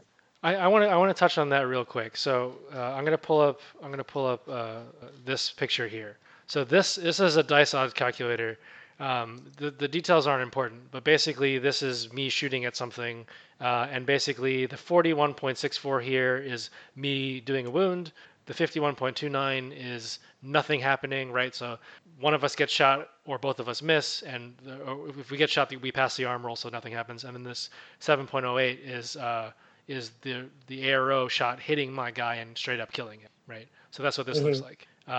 This is my success here, this 41.64. This 51 is actually my opponent's success as well as the 7 point. So his margin for success is actually 58%, not right, because their 7%. success isn't just killing you. Their success is also wasting your orders. Yeah. Well, that's why the Kamau Sniper is so maddening. Not because the Kamau Sniper is actively killing your guys, but because for the first time there's an ARO mechanic that doesn't simply roll over and die to an HMG. If you took before the Kamau, you put a decent linked HMG or whatever against any ARO, the probability was so overwhelming, the ARO might as well not even be there. You have to be very calculating with what you're attempting for that ARO to do, because if you're just lining it up against an HMG, you're probably going to lose. And when the Kamau Sniper did more to bring the odds in line with one another, active turn and reactive turn, everybody had a meltdown because we hadn't seen that before. And kind of a Difration talks again, talking about how like cheap stuff is amazing for AROs. Jaguar Panzerfaust. Yeah. You've Sorry. had like between like your Panzerfaust's emitters and adhesive, like it's awful. But these cheap ARO pieces, if I can throw a moderator out there, right, and it takes two orders to kill that moderator, I'm stoked. Like if anything takes 2 orders, sometimes like. Again, you're shifting those odds, and the moderator is clearly not as good in the ARO as a Kamau Sniper, right? Like, that's going to happen. But I don't need to waste as many orders to make that moderator worth its points.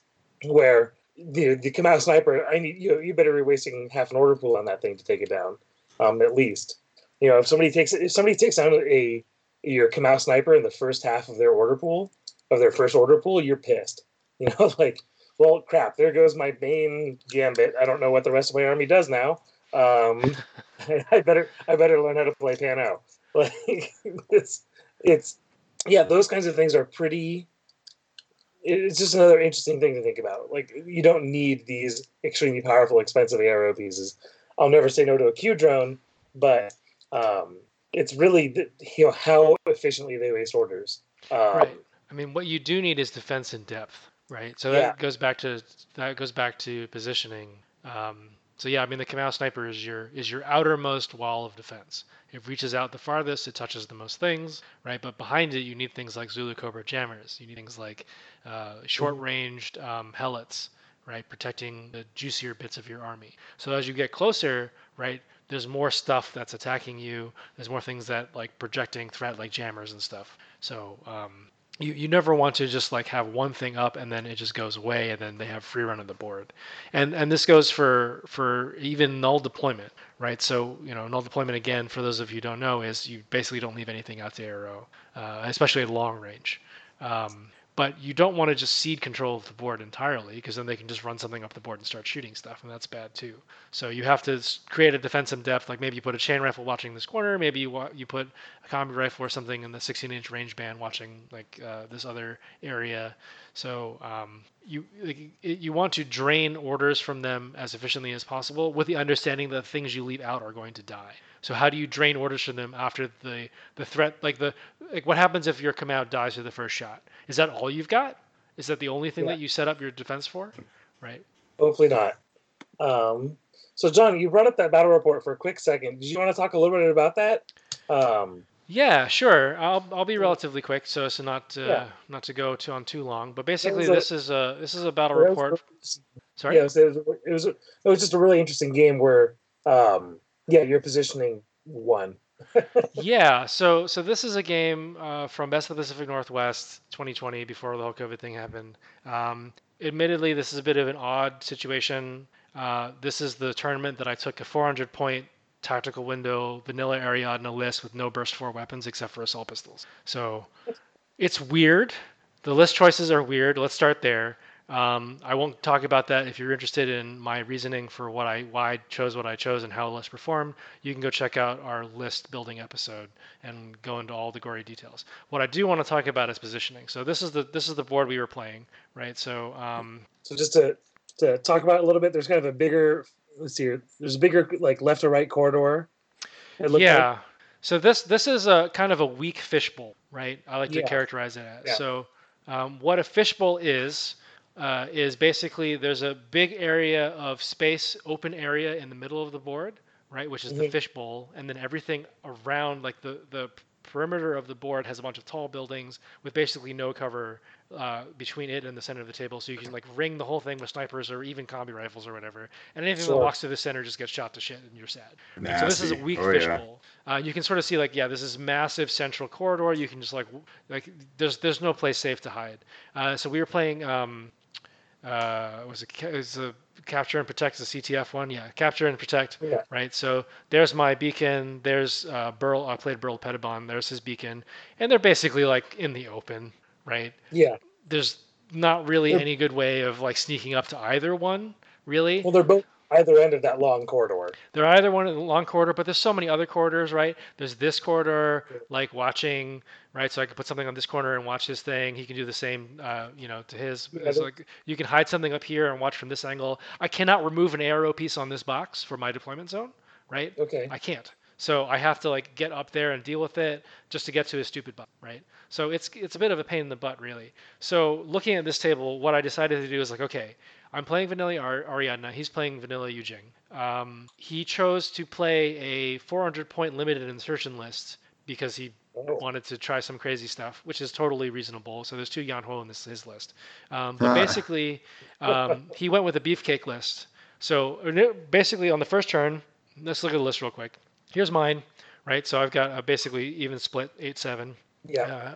A bunch of like useful stuff. So Chasseur mine layers are my area control, right? I've got some more area control in the form of tractor mules, right? So I love the Uragan. People think I'm crazy, but I think it's really good, especially for this mission where that 16-inch rain band is relevant, because if you're going to go after my my beacon thing, I'm just going to light you up, and I'm going to be in 16 because it's in my deployment zone. I mean, I've taken 4. It's pretty hilarious in out of tech. But anyway, so that's basically the core of the list. The rest of the stuff is good stuff, Ariadna. Go out and do things, right? This is his list. So Sunze, Lieutenant, who is just an absolute asshole. Super hard to deal with. Huge pain in the butt. Right? And then this is his board control package. His board control package is Yanho, right? He's got the Neurosynetics missile launcher guy. He's got the hyper rapid magnetic cannon guy, which is basically like, if you leave anything out for me to shoot at, it's gone. If you move around and you're in a bad range band for you, it's gone, right? I can't. Ariadna's gonna not survive, getting 2 missiles to the. And then he's got Major Luna as well, and then he's got a bunch of other stuff to go and do. So this is how he ended up deploying. Right, so you can sort of see he left out both Yanho to contest that major fire lane in the center. And he was like, and Luna as well. So he's got 2 Yanho and Luna watching this whole center area. There's really no way I can attack in a fair fight, right? So basically, when I looked at this, my thought was I could over infiltrate Uxia. Right, so Uxia is actually on the center, on my side of the center line. It's kind of hard to see here, but she's on my side of the center line. I did not over infiltrate for 2 reasons. One, because what would I do with her, right? So why? The question of why again. Am I going to go on a kill run with Uxia on my first turn? I mean, no. What would that really accomplish for me, right? She's part of my winning strategy, which is to smoke up the objective because I notice he doesn't have any MSV2 on the table, so smoke is relevant. I can throw smoke on the objective, grab it, and run away. Right? That's how I win the game. I don't care about killing his stuff. I just want to win the game by stealing the objective, running away. So I put her there because she's relatively close, right? There's an easy access path. Drop smoke, run this building, shield me from some of the Yanho, assuming they don't move. Then I can throw another smoke, and then I'm there. So that's maybe like 2 to 4 orders, depending on how things go and where the Yanho are. Right? So she's right there. And the other thing is I don't want to telegraph that I have Uxia. And this could be literally any camo thing in Ariadna, which is like a bajillion different things which do all kinds of nonsense. Right, it could be just about anything. So on my side of the table, you can see that I've basically done what I would say is a null deployment. The Ratnik is not left out to arrow at all. He's here watching this table edge to table edge thing in case there's any like Tiger Soldier nonsense that I'm not ready for.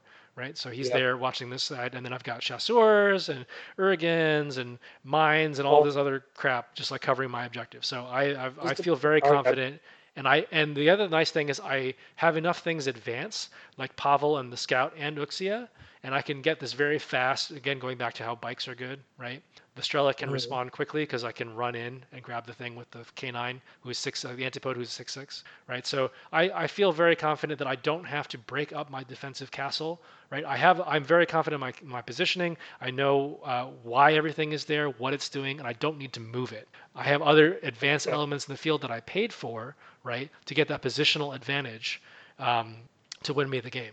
So basically what ends up happening is I go first because I don't really know why. I just ended up happening that way. And then Burl looked at this and he was like, well, your deployment zone sucks, so I'm going to give that to you. But forgetting that I was playing vanilla and that didn't really matter to me what deployment zone I got because most of the stuff's not going to start there anyway. So this is his deployment, right? And you can sort of see that he left the Yanho out and he's got sorry?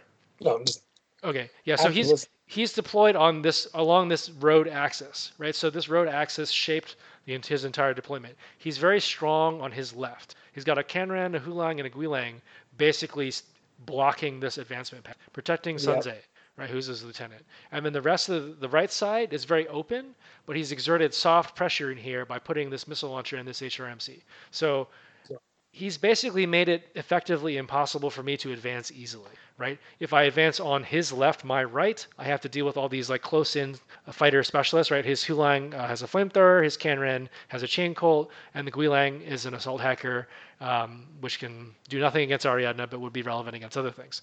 And on the right, I had to deal with the stupid missile launcher.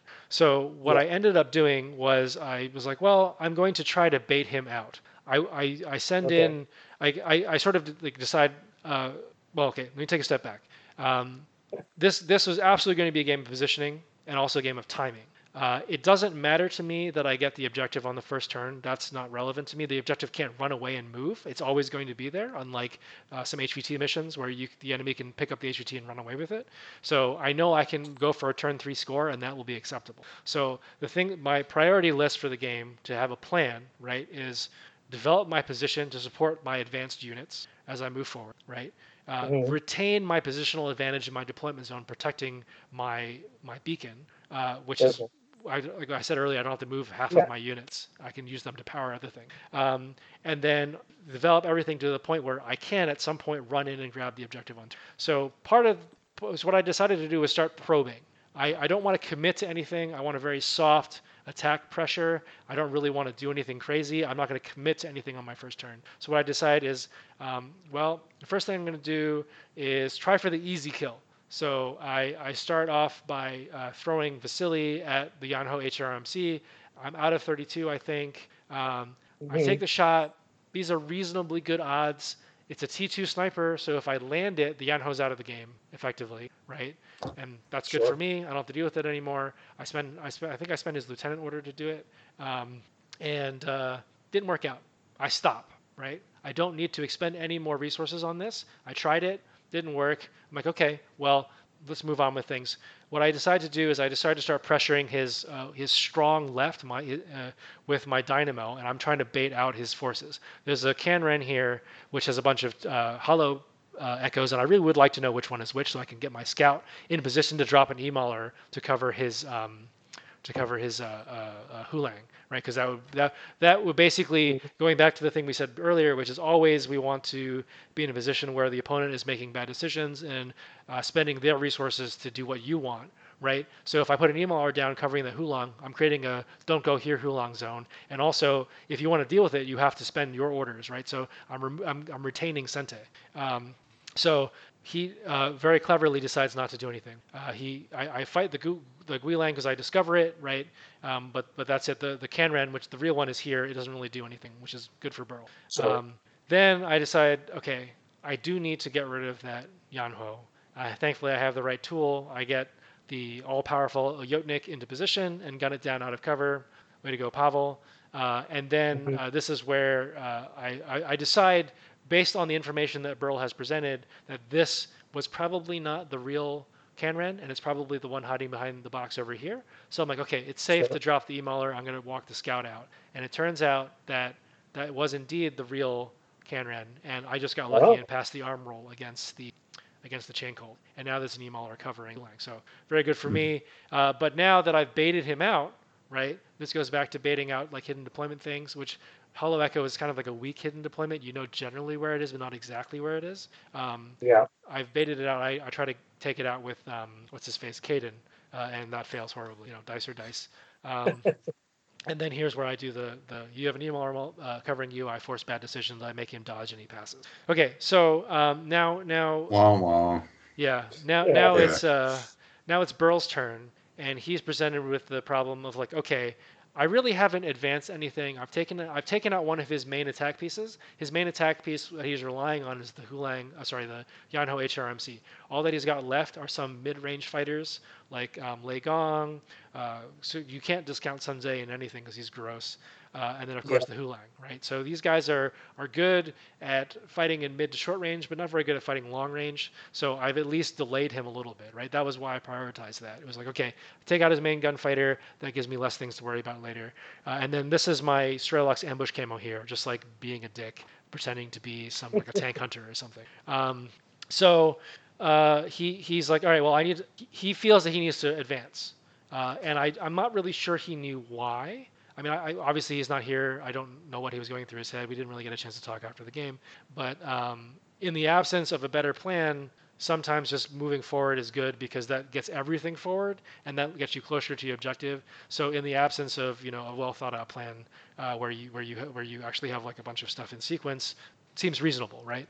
So he starts pushing things forward, and he needs to remove an advanced threat. Again, this is him not having Sente and having to respond to Pavel here. Yeah. I actually recamoed Pavel, right? So this is even more drain on his resources. So he sends in the Zencha, shotguns Pavel. And then I discover it with the Urigen, and then I drop a mine with Pavel just to further drain orders. He passes against the mine, which is really annoying, and then he keeps pushing stuff forward. And it takes him a lot of orders because he's actually doing things like coordinated discovers against the Strelux ambush camo, trying to really be safe, which probably isn't necessary with Sun Tze. That's if that's a good bait piece for me. If I don't shoot at it, it's probably not a real thing, or I'm being very cagey, and you're still getting to advance your position. So it seems reasonable to just push Sun Tze forward, and that's relatively low risk. And he's got total immunity, so even if I shoot you with an autocannon, as long as you end out of line of fire, you're fine. So then, there's some like midfield skirmishing, not terribly relevant. And then at this point, the tool that he chooses to use to take out my dynamo, which was sitting here parked, helping defend the scout. The scout is not on the roof; it's inside this. Is Lei Gong, which he swings around to behind this widget thing to shoot at it. And this is outside of 24, and it's a little sad. So I just cover it with some smoke, right? So he feels that it's not safe to advance through here because I've got some stuff that can drop mines and that will cause further trouble. So his lowest energy path, he feels, to take out these tools is to come around here and take advantage of this longer fire lane where I don't have many things except for the Yotnik, which he can deny by not entering line of fire and taking out this dynamo. But what this means is by doing this, he's actually pushed all his stuff forward, right? So his Yanho used to be here. It's now behind this car. So that's good for me for several reasons. One, because now is a clear flank that I can get. He feels safe because the Yanho, his Zencha took out Pavel. So the tool that he thought I had over there is gone now. So he feels safe. He feels like he can do this. He feels like this flank is protected, right? So he pushes everything. But unfortunately for him, it's not safe because I have a Ratnik over there. And so the Ratnik clears the way for Uxia. Uxia, I choose to use her now, and I start taking stuff out like Lei Gong. And then this again is like I could continue to push her, right? So the first thing I do is I use 3 pieces to take out 3 things. I didn't use one piece to do everything. I could have used Uxia to take out everything. That would be entirely reasonable. Uxia is more than capable at taking Zencha, Lei Gong, and the Yanho all by herself because she's got dual assault pistols, right? It's ridiculous. But instead what I did was I spent only what I needed to spend to advance the position. I want the Ratnik here at this corner in cover, taking advantage of its HRL fire lanes. So to give you an idea of where that is, let's back up to the top picture here. There. So this is where I want the Ratnik. Because if the Ratnik is here, it's watching now this center line. I don't need to advance the Ratnik over here and expose its left flank. I really just want it here so it's looking directly across the center line, and anything that comes through here has to deal with it outside of 16 where its range bands are. The other thing that I want to do is I want to advance Uxia here to take out this. I want a high probability chance of taking out Lei Gong. Burst 5 is a good way of doing that within 8. So that's what I chose to take out Lei Gong, who's basically over here behind this building you can't see. And then I want to get my Tank Hunter, who is right here at the moment, into play. So I also want to protect Uxia because she's my box grabber. So Uxia comes out, pokes out, takes out the thing. She comes back here to set up for the box grab on turn 3, and then I want to advance the Tank Hunter to also cover this fire lane and then really build a soft wall across the center that he has to advance across and spend orders either dealing with these two threats or pushing through with cautious move or something like that. So that's why I did the thing that I did instead of just, Ramboing something through. I used the opportunity to kill stuff to develop positions of my pieces. So I used the opportunity to kill the Zensha with my Ratnik. And then now my Ratnik is a good position. I use the opportunity here to kill Lei Gong, who is represented by the Xian, and then get Uxia off her. She was in the second story of this building, right? So I needed to get her off the second story of the building because it takes orders to get down. So I might as well get some payback for that and return on investment by killing Lei Gong. And then finally, I want to advance the Tank Hunter and use the right tool for the job and take out this Yanhao autocannon, which is the freaking amazing gun. And then because I felt like I was like, well, he's here. And because I developed the position of both Uxia and the Ratnik, I feel confident now that I can take the risk of challenging Luna with the Tank Hunter. Sure. Right. So it's interesting, something you did in this game, to kind of briefly summarize it, is you didn't Rambo, right? Like right. You used your fire, you used the tools that you had to advance your position, as opposed to using your powerful, like having some HMG go out there and like kill everything. Mm-hmm. Like I win the game because I smashed you. And it's a little bit different than the way a lot of people approach playing the game, the way a lot of people play in general. They would have gone, a lot of people would have been like, I've got Yuxia, I've got to over infiltrate her, otherwise why am I paying for, the ability to do that? And I will do so at the squishiest places possible to kill as much as I can before she inevitably goes down. Right. And that's an aggressive, that is a way people often play. It is seldom that I see people not over infiltrate with her. But kind of maintaining a pace over the course of the game, like you said, your goal wasn't to win turn 1, your goal is to win turn 3. Right, exactly. So to take it back to, go ahead. I think the tactical judgment that you exercised was outstanding. I think that recognizing that it was turn 3 scoring, recognizing that Usha was a critical piece that would give you a strong advantage in securing that scoring. And then I think that you were able to really dictate the pace of the game when you took out the Yanhao HRMC. It's easy to imagine your opponent feeling the tactical stress of losing the really significant lane contester, the high burst long range choice. And you can see that manifest in his turn 2 movement, pushing everything into the midfield where you're able to, apply a very sort of measured counterattack, not squandering resources, but instead sort of distributing your attack across multiple units so that you weren't putting too much individual. You weren't assigning a heavy lift to any one piece, which I particularly like. The more that you Rambo something, the greater the probability, of course, that they're going to run into trouble eventually. That's just statistics. But, being able to apply the right pieces to the job after you created that great opportunity of baiting your opponent forward. I like that. That's if there were a textbook, it would be a textbook. I mean, I really appreciate that thought. I very much enjoy writing these things. I mean, it's a lot of work, but at some point I do enjoy it. And I try to write it like I would write a textbook about Infinity and try to keep it fun for myself. And I would encourage people, this tournament in particular, I am particularly pleased, not with my performance, but my explanation of what happened, right? I mean, it's not relevant whether I won or lost. It's not relevant what place I got. It's not relevant that I succeeded or failed with this ridiculous list concept that I had. What's relevant is that the choices I made were purposeful, and I feel like I articulated them well in my prose. And so if you want to understand what that looks like, right, like what purposeful choices in list building, what purposeful choices in movement and positioning and deployment and development of like all your pieces over the course of a game, I would strongly encourage you to read the series of the 2 days of this tournament. But yeah, just to wrap up the game really quick, exactly what you think happens, right? So Burl gets more and more desperate. And basically, the right side where the Hulang was is a complete stall out for both of us. We just trade fire, nothing effective happens. And then on turn 3, as we said I would do, I did exactly what I said. Ran Uxie in, grabbed the box, retreated to a building that I knew he didn't have the orders to get to, and just like went prone on a roof and just sort of sat there. And I was like, okay, your turn. And so his only way to come close to like a tie was to rocket something into my deployment zone.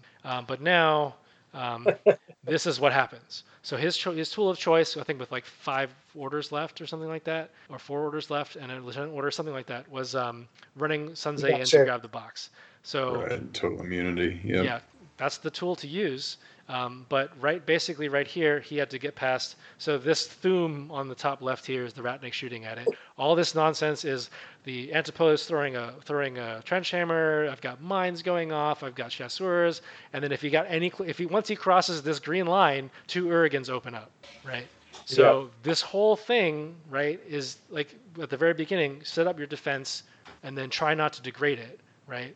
And then I also added to the defense with my positioning in the mid game, right? So that Ratnik was not going to be relevant to this fight, but because I developed it in the mid game, he is now. Sure. Yeah. No. Yeah. It's you did a really good job in all of your games. That one in particular. We'll be sure to add a link to that in the show notes. Did we lose Michael? Looks like I'm still here. I still have audio. I don't know. Maybe just the camera cut out. Oh, there it goes. It's back now. Yeah. Hey. But yeah, so we'll be sure to include a link to the battle reports in the show notes. I probably didn't transition that, didn't I? Whoops. No, you did. Okay. There you go. So there it is. That's what it looks like. That's a lot of sound effects you had to type up. Yes. But yeah, so we'll be sure to include that. Those are all great reports to read for positioning. They're spot on. Like you said, like you didn't take any of the obvious things, right? You weren't taking any vet Kazakhs with APHMGs to go down there and just like mow things down. You didn't take any of the things that people oftentimes would be spending a lot of orders on, maybe except Yusha, right? But you used her in a different capacity. And so you actually had the orders every turn to develop your plan as you needed. Yep. So yeah, the highest burst thing I had was a burst 3 marksman rifle. You're a madman. You are the infinity hipster. Yes. Well, guys, I think it's that time, and everybody, you've wasted another perfectly good evening listening to the Dice Abide Live. My goodness. I think it went well. John, kick it off with where to find us. Yeah, so you can find us on YouTube, basically all of the podcast things. Again, a reminder, we'll be posting the podcast with podcast chapters so you can see what we're looking at. This particular mission probably would be worth looking. This episode probably worth looking at the video because I do a lot of gesturing with my mouse, so that will be helpful for those of you in podcast land watching or listening. You can find us on Twitch 8:30 Pacific on Tuesdays in the evening. And if you want to support us, you like what we do, we have a Patreon. That's all the links are on our Twitch page, twitch.tv/the Dice Abide, and we'll add those in the description of all the things you might be finding us on. Yeah. Not only can they support us on Patreon, but we have crossed the threshold. We are now officially Twitch affiliates, so people can even subscribe to our channel. And that's actually not a bad thing to do if you want to get reminded about all the those upcoming Brutal Cities video that I'm be working on. Yeah, there you go. Building their terrain, so we're developing more content theoretically in the future for that. Yeah, Michael, is there anything Infinity or non-Infinity related you'd like to plug and use as a soapbox right now?